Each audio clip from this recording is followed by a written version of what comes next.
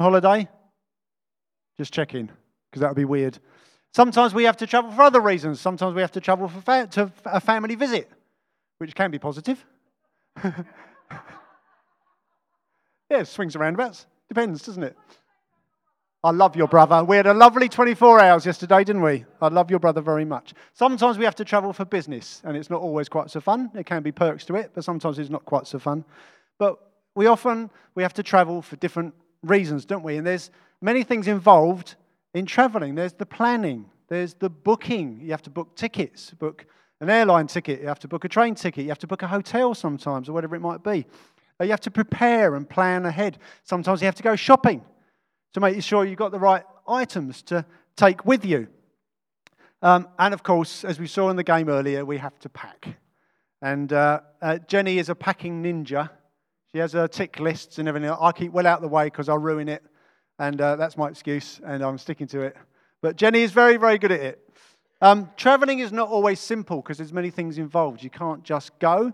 And quite often the journey is difficult as well, isn't it, sometimes? I remember a number of years ago, as a family, we got stuck in Bulgaria. When the ash cloud, do you remember the great unpronounceable name volcano in Iceland kicked off? There was a great dust cloud across the northern hemisphere. Planes were grounded for up to a couple of weeks or more at one point. And we couldn't get home, and we had to get back for work. And Jenny's mum and dad were with us. It was the five of us. We've got to get home, but we can't. What's going to happen? So we managed to make it to the capital city, Sofia, and we spent a day or so travelling around just trying to find options. How can we get home? Can we get a train? That was just not viable. That wasn't happening either. And could we hire a car and drive all the way across and then leave it in London somewhere? It's just like, what can we do? What can we do? Eventually, we found a company that were putting on a coach on the Thursday morning. They were going to drive non-stop for 2 days, and there was about 40 of us Brits all trying to get home. And it was happening. Thursday morning, a company were putting on a coach, so we paid, and that was a saga trying to work that one out anyway. But we got on it. Thursday morning, we left, and we drove non-stop through 11 countries. There were 3 drivers. One of them brought his girlfriend. There's a clue to what I'll tell you about in a minute. 3 drivers and their girlfriend, and they took it in turns to keep driving. So while some were resting at the back, someone put their feet up, another one was driving, and we were constantly on the road. That's wonderful. We're constantly on the road, so we're going to get home quicker. The trouble is, on this coach, there was no toilet. Or there was, but they'd filled it up with some of their luggage. So we couldn't use it. So toilet stops is a whole other part of the story that we don't have time for. We also caught on to something that wasn't quite right when every time we went through a border into a new country, the 3 drivers and their girlfriend bought themselves a souvenir. And that was when we cottoned on to the fact that they'd never done this before. Plenty more to the story we could tell you if you've got a couple of hours. Plenty more to the story. However, we finally made it into France. We made it to Dunkirk. We made it to the ferry terminal. We're almost there. You can almost see, you can almost smell Britain. We're nearly there. And we got into passport control. We all disembarked. You have to get off, go through passport control. You see the British staff and you wave your passports and they go, I hear you've had a terrible journey. Well done. You're almost there. You can smell Britain. Yes, we can. So we got back onto the coach and we were just driving away from passport control and the ferry was right in front of us. And somehow, within 30 seconds, we were outside the terminal on the ring road getting lost in Dunkirk again. We've no idea what happened. Somehow the driver managed to get us back into the ferry terminal, back into passport control. We had to disembark again and go into passport control, wave our passports at staff that were going, I'm pretty sure we saw people who looked just like you 10 minutes ago. And eventually we got back in the coach, we got on the ferry, eventually we made it home to England. It was 45 hours, literally non-stop pretty much. Very little sleep, very few toilet breaks, but we made it home. The journey was worth it. And today we've seen 3 journeys unfold through the readings and through the drama. Give them one more round of applause. Oh, they're brilliant. So good. We saw Mary travelling south down across the country to Hebron to see her cousin Elizabeth. We saw Mary and Joseph travelling to Bethlehem to have baby Jesus in Bethlehem. We saw the wise men travelling, following the star to meet with Jesus. And all those journeys, as well as any other journey, they feature at least 3 things, 3 Ds to make it easy for you. Any journey involves a destination. You know where you want to be or you know where you should be. You have a destination in mind, which then gives you a direction. Because of your destination, you have a direction, you have choices to make, you have preparation to be made and steps to be taken. And you start off in that direction because of that destination. But inevitably, journeys also feature another D, and that's difficulties. It's not always simple. Things can get in the way. The environment, like the climate or the terrain, can make the journey harder. Other people can make the journey harder. Some drivers. Sometimes we can make the journey harder for ourselves, can't we? There are a number of things that can make the journey less smooth or sometimes impossible. As you look at these three journeys, we saw Mary. She was journeying south from Nazareth, that's in the north of Israel, down to Hebron, which is down in the south. It was over 100 miles she travelled to visit her cousin while she was pregnant. She was heading south. Her cousin was her destination. This is someone who was ahead of her in terms of age and pregnancy. Elizabeth was like a mentor to her. So there was purpose that made the difficulties of the journey worth overcoming. And then in the second journey we saw about Mary and Joseph, they were travelling again south from Nazareth in the north to Bethlehem in the south of the country. Again, it's over 100 miles they travelled. They were heading south because of a census. Their destination was according to where the politicians at the time had declared they should be at that time because of the census. So they were heading to Bethlehem. But also, as it was revealed, it wasn't just because the politicians decided. It's also because that was where the Messiah would be born, as had been prophesied many hundreds of years earlier. But of course, they had their direction, their destination, but they had difficulties to face as well, as we even heard during the drama. They travelled through hostile habitats while Mary was heavily pregnant. So they, between them, just journeying would have been undoubtedly very weary, especially Mary. She was heavily pregnant. She was about to give birth. Now, they're believed to have walked 10 or more miles a day or ridden in a wagon, 10 or more miles a day through rough ground, and it was cold and wet. We saw the snowballs. I love that moment. It's not always hot out there. It can often, especially at night, it can get cold, it can get wet, and they were camping rough. That was not an easy journey while she was very heavily pregnant. But then it made the journey worth it. And then including, there's other journeys later for them in the story where they have to flee to Egypt because of a murderous king.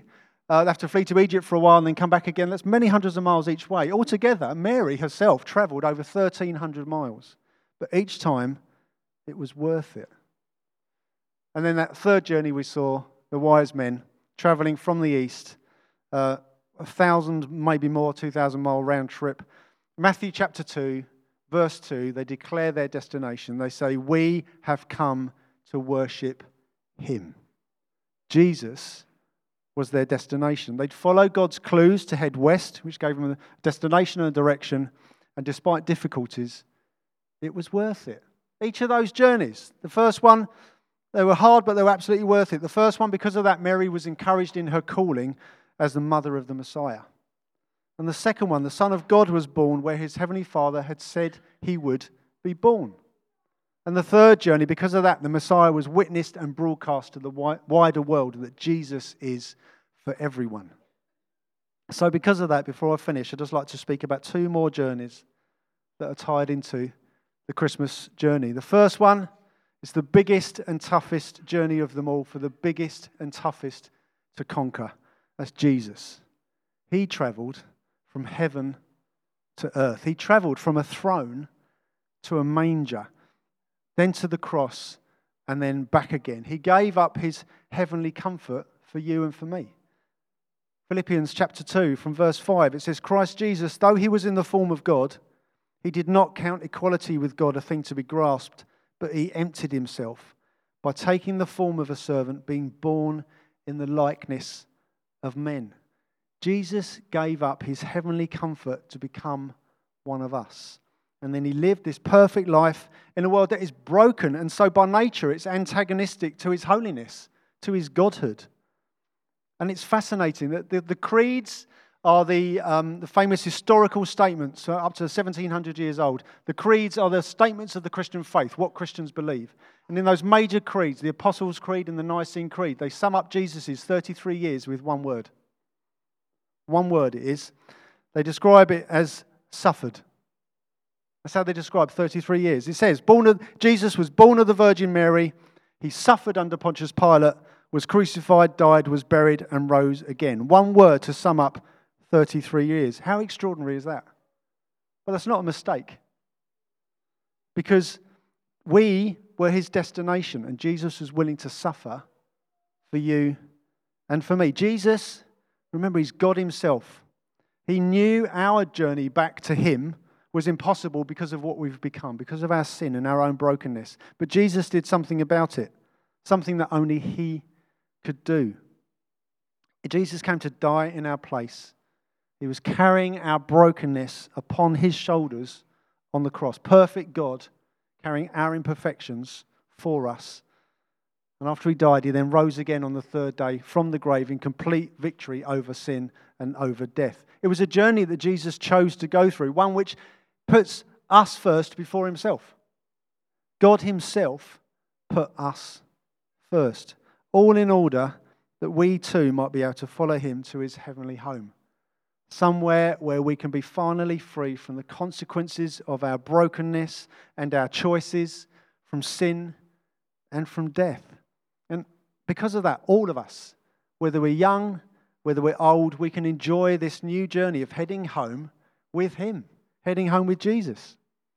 Which brings me to that final journey I just want to talk about. That's yours and mine. I just want to ask some questions about those 3 Ds I mentioned earlier. What is your destination? Is Jesus your destination? Or is your life just naturally inclined away from him? Is he your destination? Are you heading home with him? Which gives you your direction, doesn't it? Are you heading in Jesus' direction? Are you journeying with Jesus into the eternal hope that only he has made possible? And therefore, because of that, are you now facing the difficulties of life alone or with him? Because there are difficulties in our lives that make it harder, and the blame for that lies at humanity's feet. We can't point anywhere else. And what we find in ourselves, if we're honest enough with ourselves, what we find in our hearts is enough to make it impossible to make it home without Jesus. But he's done something about it. So I just got to ask, are you relying on Jesus, who alone is able to fully overcome those difficulties of brokenness and death? So my encouragement to all of us this morning, whether you're near him or whether you're far from him, let's all yearn to seek him out all the more, especially this Christmas. He's the destination with a capital D, and he's worth it. Let's seek him out. Amen? Amen. Before I hand back to Bob and the band, we're going to watch one more video, which is exactly about seeking him out. It's called Seek. Let's watch this together.